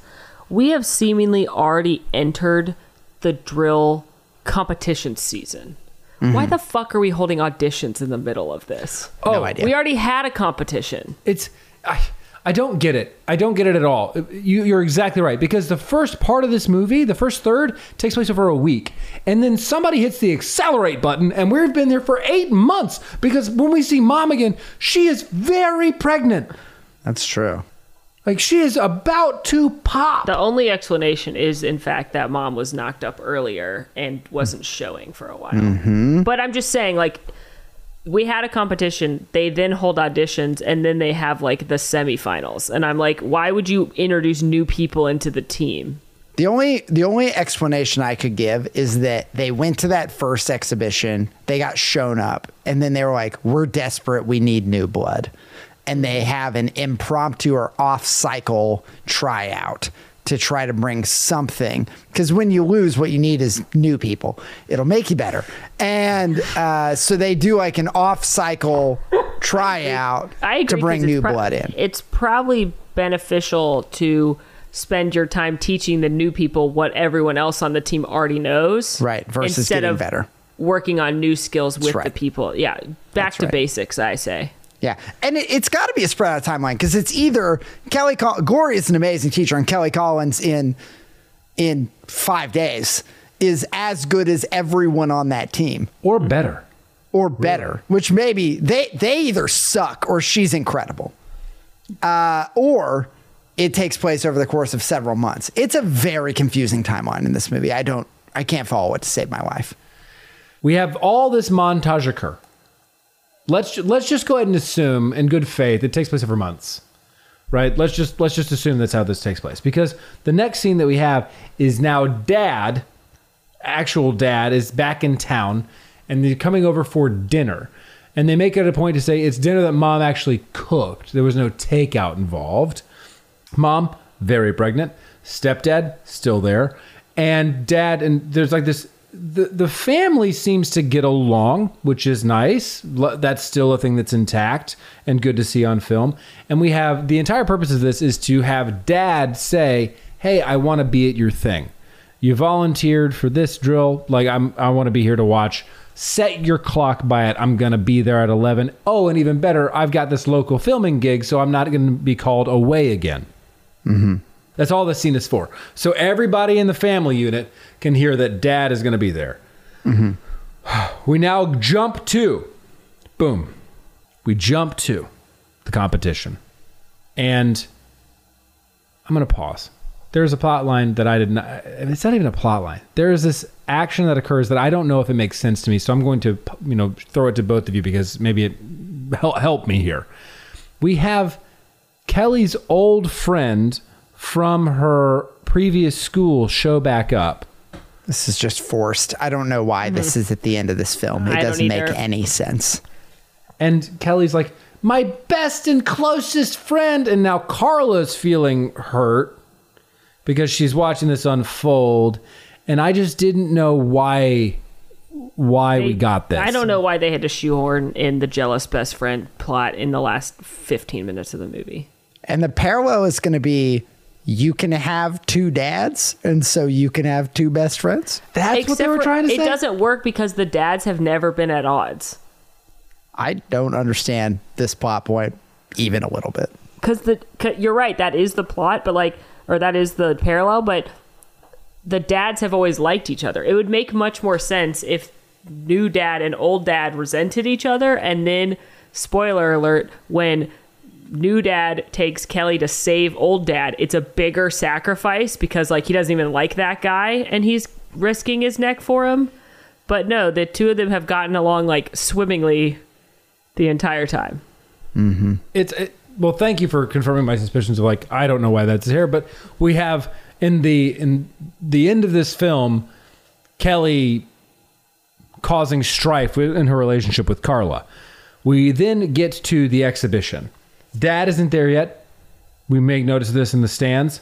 And the first round of this is inspection, which I gathered is a pop quiz where a sergeant shouts questions at you and you must respond in proper military protocol. That is inspection, which this group passed with flying colors. At the end of inspection, by the way, some of the questions are what do the stripes represent on the American flag? The patriotism is high in this section.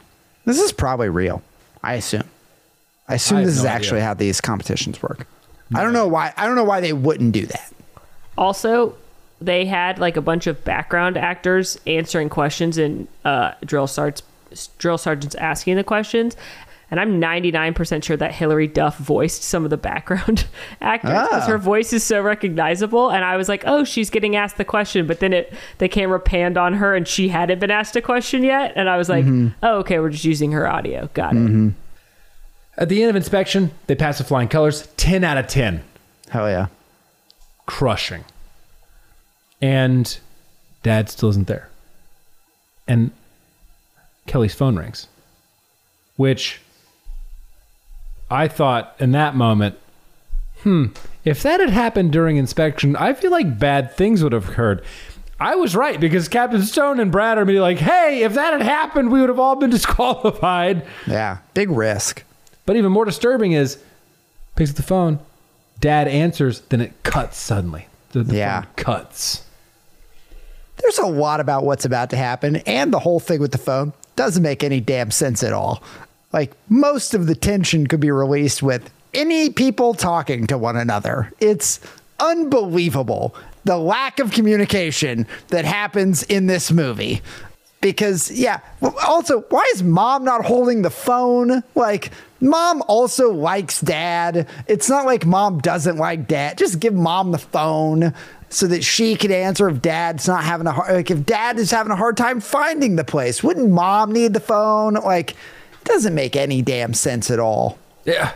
And she continues trying to cover up, she being Kelly, continues trying to cover up her distress, which we've already figured out she's not good at. And when stepdad comes to inspect the regimen, he sees Kelly in distress, calls her to the side, and they have this conversation where Kelly is like, hey, I just get the sense that my dad is in danger. He would always call me. It felt like a little bit of an elevated, just trust me, bro. And stepdad, to his credit, was like, all right, I know where he is. Let's go find him. And tells no one. But then Kelly's like, no, sir, I want to stay and like help my team out. And he's like, do you want to go check on your dad? And she's like, this cadet will make her team proud. And I was like, oh, Kelly. Mm-hmm. Oh, Kelly, you sweet, sweet angel. You sweet changed angel. You now care more about these fake rifles and snapping than you do about your dad, and that is so different from you. And people that were mean to you. Like, I don't know. Very mean, and will be mean again. This part did kind of get me teary, though, I'm not going to lie. I think that what got me most was her being like, I don't want to let... This got me in a weird way, if I'm being honest. Not in like in a sentimental, emotional way, but it was when she was like, I don't want to let you down to the stepdad. I was like, oh, this is like so much forced emotional weight there. To his credit, when she says that, that's when he's like, we're going to go. Like, I think that's I agree. To his credit. I think that's what breaks him is like, she's going to do this thing that she doesn't want it. Like, she's literally scared and she and let me down. I get the tension of like, you care a lot about this thing you've invested in. You're on a team, you're on a whatever, like, and who knows, dad could be fine. I just have this gut feeling. I totally understand the tension. So I don't mean to like overplay that it feels weird, but again, this is, I think, one of the failures of the film is that most of these examples of the other folks, other than Carla, who's not on the team, most of these examples of the other people she's associating with are them not being nice to her. And so it's hard, other than Gloria. Gloria is the, I think, exception, is like, you don't have a lot of people that you feel like she's letting down that have been there for her. You have people that either are neutral because we haven't seen them engage or are negative toward her. And so it's hard to be like, oh yeah, she's really letting down people that have been there for her. It's like, no, her best friend in the school isn't on the team. I also think it takes her, it's that sort of repeated questioning that escalates her to the true heart of the matter. Now, she just doesn't want to let down her stepdad. Yeah. Like, I think she uses all of that as sort of fronting for what the actual issue is. And she's like, I see the value that you place on this team. Therefore, I'm not going to let you down. Yeah. And again, to stepdad's credit, he's like, all right, that's not good. Yeah. Let's go find your dad. And find him they do. And what does Kelly have to do to reach him? Repel. It's a full circle moment. I just don't. Listen, good for her. She can repel. That's so irresponsible of stepdad. Nah, she's been trained. It's fine. I feel fine about her repelling. Yeah, she learned it. She learned it. And it was definitely her. Yeah. I'll tell you what I don't feel fine with is the scene that's happening in parallel, which is her drill team not realizing she's gone and her mom not realizing she's gone when all they had to fucking do was tell them. Like, also, they didn't tell anyone? Text your mom. You have a phone. Her mom's like looking for her on the floor. Like, you didn't tell your mom? Also, like, stepdad didn't tell anybody. You're the commandant, bro. I'm saying it doesn't make that this part drives me insane. Well, and also the commandant has a cell phone too. We know this because he calls for rescue for dad. Could have taken that son of a gun out and called literally anybody and let them know en route. Also, why wouldn't he... This is just hitting me. Let's say they have to drive 15, 20 minutes to get to where dad is. But they have a pretty good idea of where dad is. Why would they not call someone else to go out there first? Who knows? Like, there should be park rangers or some kind of emergency services people that, like... Because if he truly was in a life or death situation, that 20 minutes could be a very big deal. And you're not going prepared with anything. Like, you're going to find him, but they clearly couldn't treat him, or like... They could barely rappel. The rope wasn't long enough. I mean, the entire purpose of Kelly going down that rope is to, one, show us as an audience her growth that she can rappel now without letting her fear limit her. Yeah. And two, the stated rationale for her being there is like, I just want to be with him. Right. You could be, like, let's say he has fallen. You moving him could injure him more. Well, I had that thought too. And it's a callback to when she was too scared to rappel during the obstacle course, and CCR is like, what are you going to do if your man needs you? Yeah. Or your team needs you? So this is like all coming full circle. But you could have waltzed in the car. The stepdad could have called someone and been like, we have a possible man down. They knew exactly where he was. They knew exactly where he was. They went right to him. Yeah. Found his camera bag post haste. Dad is ultimately rescued. He's concussed, but otherwise okay. Concussed and can't move his right arm. He can move his left because he gives a lot of hugs with it. Also, no blood. No blood. No blood. No gashes, no bruises, He no looks blemish. fine. He's fine. Totally chill. I mean, Fell longer than a rope is long. And he's laying mostly like, okay. Face first. in and out of consciousness on a rocky ledge, but not a hair out of place. That's right. it was hair perfectly coiffed. That's right. Oh, God. Dad's rescued. Comes back up on the stretcher. Gives a hug to Kelly. And then Kelly looks to stepdad and salutes him. And Hell yeah, she does. And he Hell goes, yeah. Kelly, and holds his arms out. And I thought, I was like, if this is going to be a Voldemort hug, I am going to lose it. But no, it was a good hug that Kelly shares with stepdad. And this is the moment. And like injured dad just watches his daughter hug. Just with It a was smile so on his face. awkward. Oh, She God. keeps hugging him. She hugs him like 3 more I times before know. this season's I over. know. And this is the moment where she breaks the hug after like the multiple iterations and is like, you're ready to be a dad. Yeah. That is true. gave me a You weren't a total dick to me just now after I saved my real dad from certain death. So you are ready to be a father. I deem you prepared.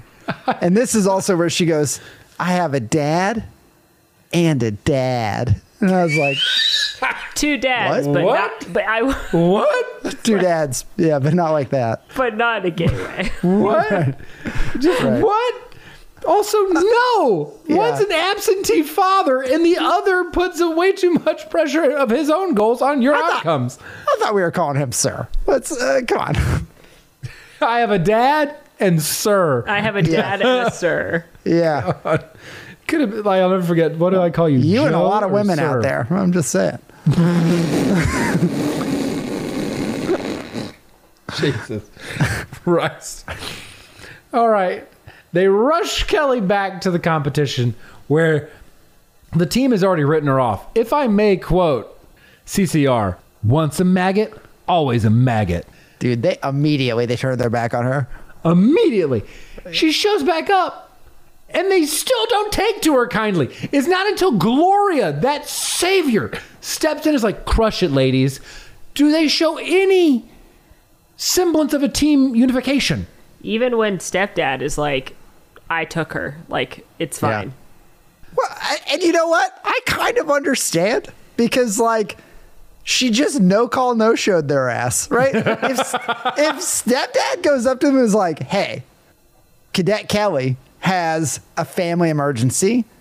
I will hope to have her back, but just so you know, she's with me. Everyone would have been like, got it. We drop formation to 3. We do the show. And we all understand. They're all like, hey, we went to the second round and you just weren't here. That would actually be better because it would show that her teammates care about her as a person and not just a sweet dancer. Like, she is a sweet dancer. It would show that like the unit is more than drill team. Like it would be like, especially if they were like, oh, Kelly, we're so glad you're okay. Like, we're glad you made it, but the most important thing is that everything's okay. You mean Right. the setting that stepdad described as the military when he was trying to convince Kelly that she would never lose her individuality? Because in the military, at least in the school that they're representing, they value the individual, but the collective good is always the intent. You mean that thing that they definitely have never once displayed at all throughout this entire Well, they film? show the collective good when they're about to not win. They're down by 5 points.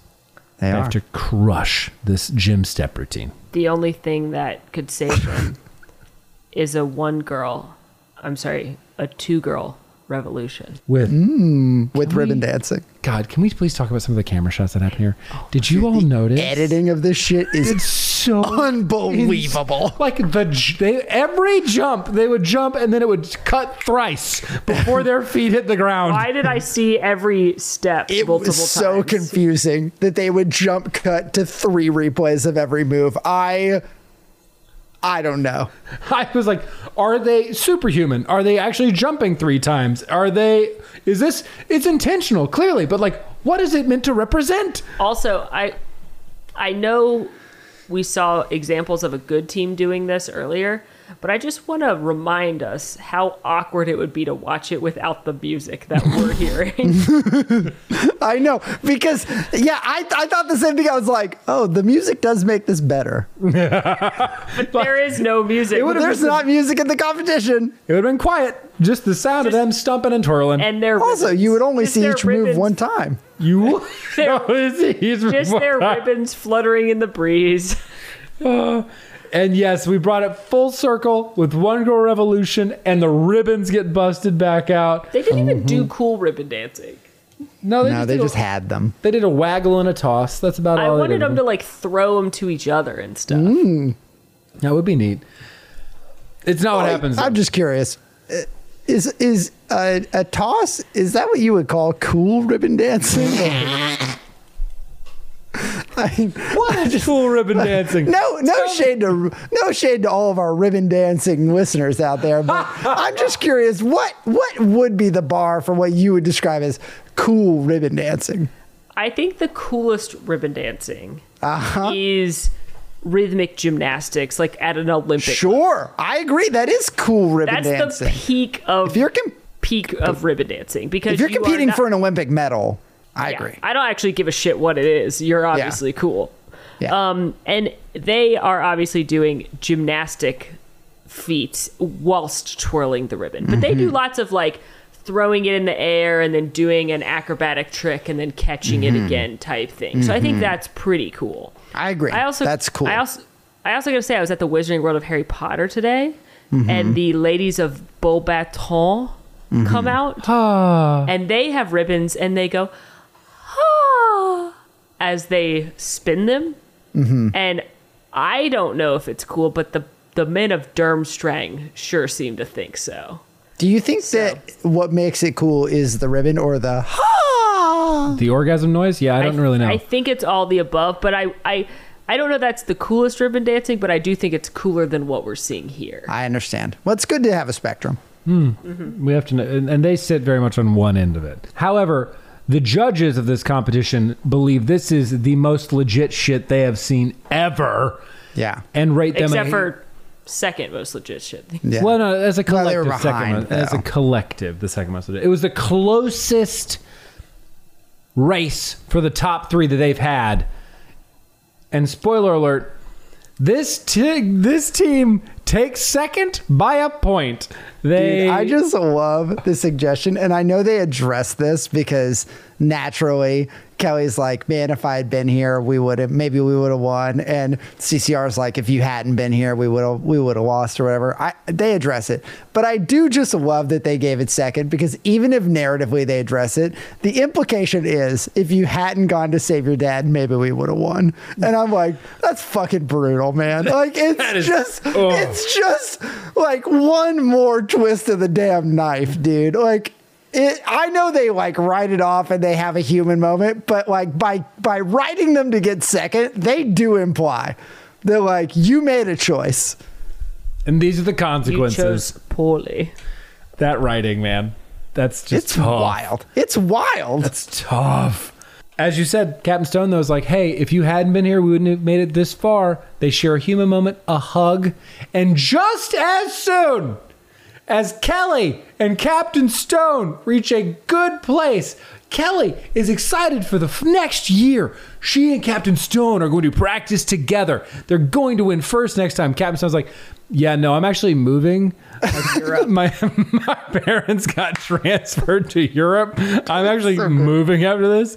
And Kelly's like, what? Well, hold on. So good. Before we talk about that plot that was shoehorned in with 90 seconds left, we got to wrap up the jealousy Carla plot, where new dad does in fact say, oh, right. After she says, I have 2 dads, he goes, you know, you can have 2 best friends.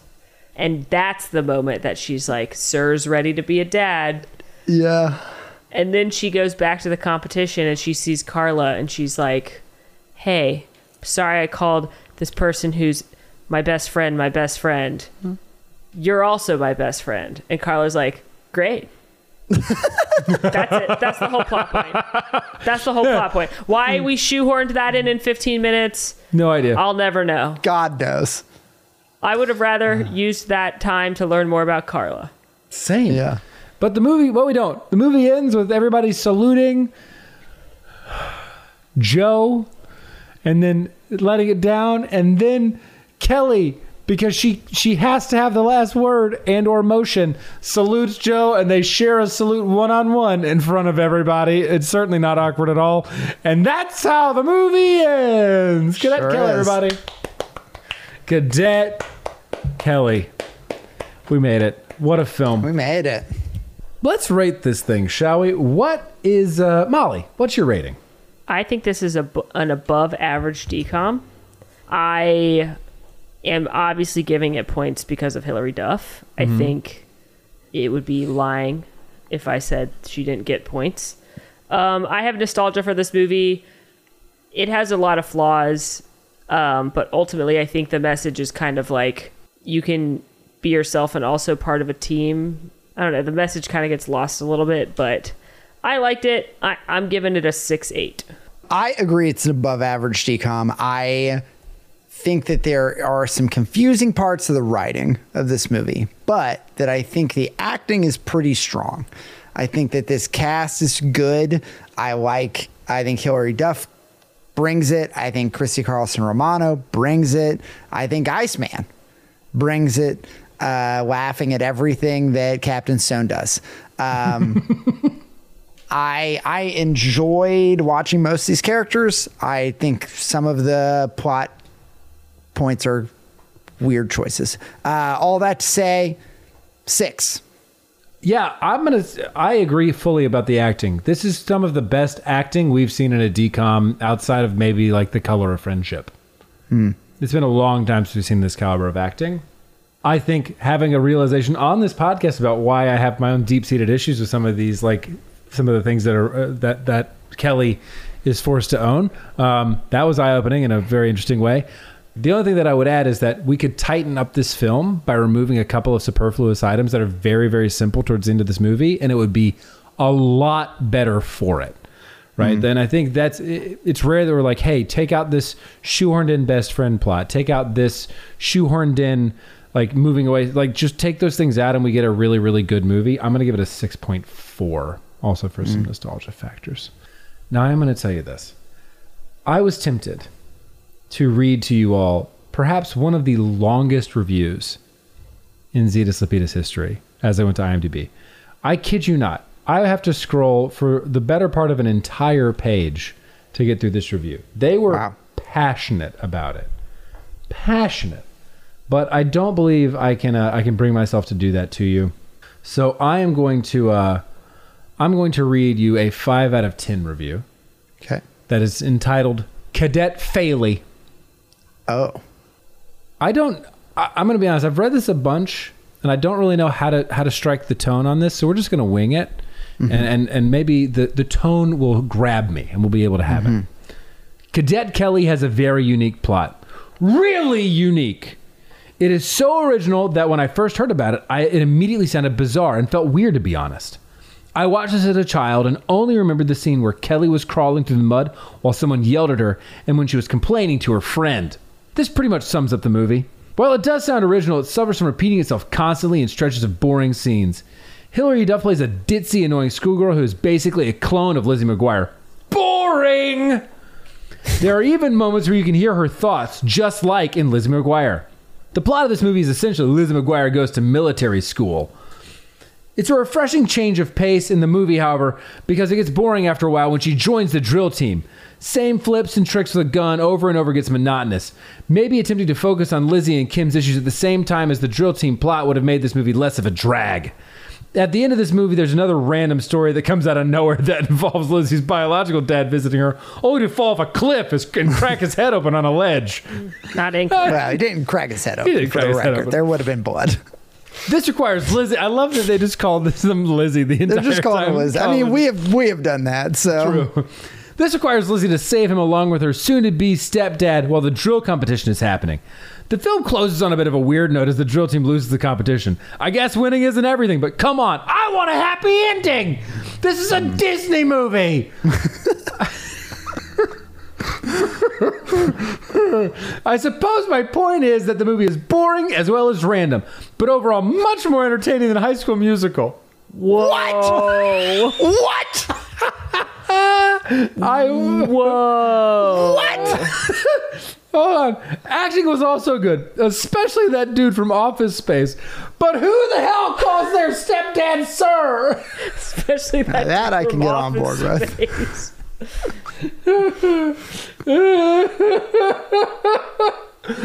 Better acting than High School Musical? I mean, That's wow. crazy.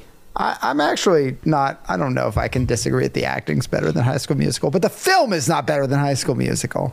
No. Agree. First High School Musical had some flaws. I think it's just better if we accept that. But namely, Zac Efron's voice missing. How dare you? Well, you know what? We'll get there. We'll get there. Hey, I love the first High School Musical. There's a lot. Yep. I take fault with this person saying they repeat the same scenes over and over again. They've clearly never seen a DCOM because that is something that happens in every DCOM. And I actually don't think it happened that much in this movie. Y'all, I Especially listen. in some of these DCOMs, we not only repeated the same idea for a scene, we repeated the literal same scene. Yeah. Yeah, they've clearly not seen a lot of them, but hey. What do we have next week? We have True Confessions. It is the story of True Walker, who aspires to be a famous filmmaker. She's a twin brother, Eddie, played by Shia LaBeouf, who is developmentally delayed due to oxygen deprivation at birth. Wait a minute. Oh. What? Oh, wow. That Eddie feels becomes like the subject of True's documentary for a film contest she enters. Boy, that movie just feels like it's covered in landmines, doesn't it? Yeah. Okay. Well, I haven't seen that one before. Same Nope, but we went from Ren Stevens to Louis Stevens. Yeah, that's true.